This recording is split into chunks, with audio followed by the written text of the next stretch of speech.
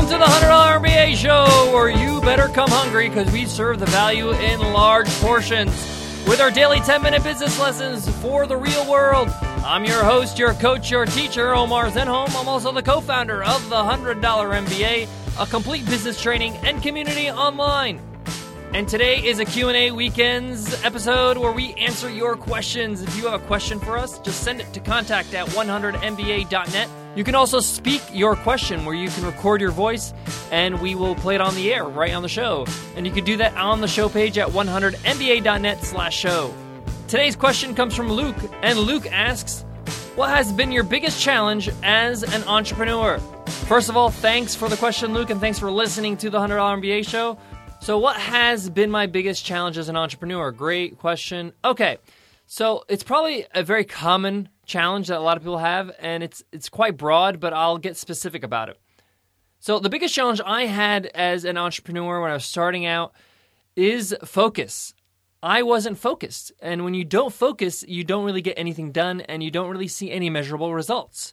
So let me explain what I mean by focus. So as an entrepreneur, you often have a lot of ideas. They come up all the time, and you want to jump around on a new idea all the time. That's the opposite of focus. So when you focus on something, you take one particular idea, one particular concept, one particular problem you're trying to solve, and you focus on solving that problem. You focus on that idea, that concept, that business for a certain amount of time so you can make sure you can follow through and see some results. If I focus on something for a few weeks, that's not enough time for me to see if it's working or not. And that's just the nature of business. You know, a lot of people are like, well, I don't want to waste too much time. Well, yes, so you have to put in some time to see if this is going to roll, if this is going to happen. Some people ask us, how has the $100 MBA Show become so successful? And I tell them it's focus. You know, we focused on the show seriously. And, you know, when you have a daily podcast, you have to focus. You have to produce episodes every single day. So it's that consistent focus that you have is what gets you results. Most people that are great at something, that accomplish great things, they're very, very focused on something. It's very, very hard to be great at more than one thing. So, for example, Michael Jordan is a great athlete, and he's known as the best basketball player of all time. I think it's hands down unanimous that he's the best basketball player of all time, and he's the epitome of a great basketball player. Now, a lot of you may know that Michael Jordan took a break from basketball in his career to play baseball, and he wasn't that good at it, even though he tried very hard, and he played baseball as a kid. And he probably could have been a decent baseball player or a very good baseball player if he focused on it long enough. But he realized, you know, I've already put in so much time into basketball and I've become great at basketball. I don't want to waste that. And he went back to basketball after dabbling in baseball for a season. And he wasn't even in the major leagues. He was not in a major league baseball team. So it goes to show even somebody who's really, really good at sport, he's really, really good at the sport basketball. He focused on that for a period of his time and he saw greatness. So for me, I wasn't focused. I was dabbling on too many things. I had businesses that I started, and I would start a new one before I, got any momentum on the next one. And I learned through time that in order for me to really get good at something, I need to stick to something for long enough. And if you caught episodes 88 and 89, where I talk about how to become a content creation machine, one of the things I talk about is consistency and focus, is focusing on something for at least 3 months and just doing that day in and day out, perfecting that to see results. So my biggest challenge was focus, and I wasn't focused. And luckily, I learned that, and I adjusted my work habits. I adjusted my way of thinking as an entrepreneur, and I got focused, and we started to see results. And this is what really I think is the key to really seeing results, either good or bad. See, it's important to see any kind of results, to see, oh, this is working, this is not working, I'm getting good feedback, I'm getting bad feedback, so you know if you need to change or pivot. But if you don't focus long enough, you're not going to see any results. And you're not going to know if that was a good idea or a good business model or not, because you haven't put in the time long enough to see if it's, worth your time. So that was my biggest challenge. And when you're not focused, there's a reason why you're not focused. It's because you have self-doubts, because you get bored, because you don't have the maturity you need, the mental maturity you need to be successful in entrepreneurship. And I had that. I was young when I started out. So, I jumped from one idea to another. So this concept of focus really helped me. And when I didn't have it, it was my biggest challenge. I want to continue to answer this question, but in a different way. You may be looking for an actual story or a moment in life that was a big challenge in my entrepreneurship career.